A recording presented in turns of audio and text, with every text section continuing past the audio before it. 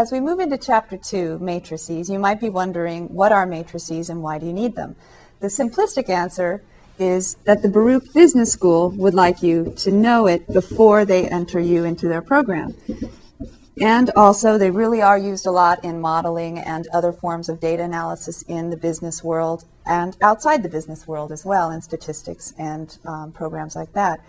But that's kind of a simplistic answer, even though I know many of you are very much interested in getting into the Baruch Business School. There's a little more to why you need matrices than that.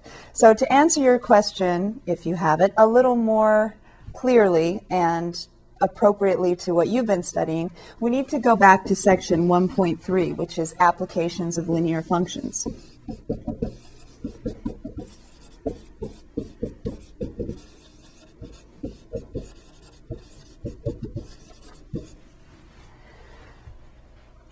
Now, do you remember in applications of linear functions when we talked about break-even analysis? You have a profit coming from a cost function and a revenue function, and the break-even point could also correspond to where the profit function was 0. Well, we're going to look at a simple example of that, and then that will lead us into actually a need for matrices. So suppose you and your school club are trying to raise money for your club, and you decide that you're going to make a CD. You're going to record the CD, you're going to produce it, and then you're going to go out and sell it. And so there's a certain amount of cost involved and a certain amount of revenue, hopefully, right, if you're trying to raise money. So you have something called your fixed costs, right? Also from section 1.3, if you want to go back to review.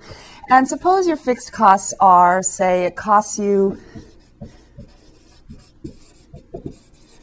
for the recording studio, maybe you get a student discount, but it still costs you, say, $225 to record your CD.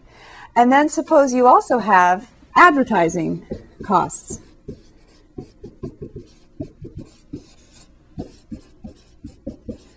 And for your particular project, which is mostly just making flyers, it costs you, say, $60 to reproduce the flyers for your advertising. So your total fixed costs might be something like $285.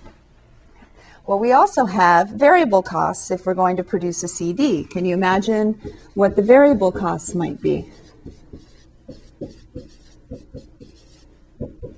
How about the actual material itself? The material itself, in general, you can maybe get a CD for maybe under $1 now each, but let's suppose, just to make it simple, we say $1.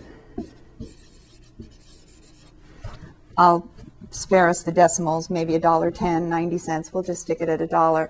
And also you have cover art costs. And suppose the cover art costs you about, say, 85 cents. By the time you consider the inkjet ink that's going to go into the color, the paper, and all of that. We're not counting your time because this is a fundraiser, so we're not going to quantify how much your time is worth, although a lot of times that's a consideration as well. So if you'd like to pause for a minute and think of what the cost function would be. Cost as a function of number of units, in this case number of CDs produced. Take a minute and see if you can come up with the formula for this based on what you learned in section 1.3, and then come back and we'll do it together. Okay, coming back, the cost function would be your fixed costs,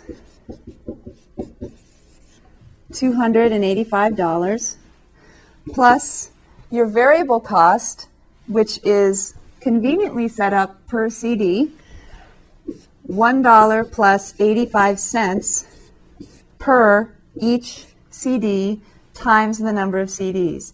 So you've seen this cost function before, just a linear function of the number of CDs produced, X. And we could make it look a little nicer. Are we doing matrices yet? No. But we'll be leading into why we might like to use matrices in the future. So cost $285 plus $1.85 times X. Now, when talking about breaking even, we have to think about revenue. So the revenue is actually going to be a little easier to put together. And the revenue is based entirely in this model on what you're charging per CD. So suppose you charge $15 per CD. Then the revenue you bring in is just $15 times the number of CDs you sell. So the revenue function is that nice 15x. Recall the more complicated version, revenue is P times X, where P is the demand price. If it's a function of X, then we have P of X times X. But in this case, our price is just a fixed $15. It does not depend upon demand, so we just take 15 times X.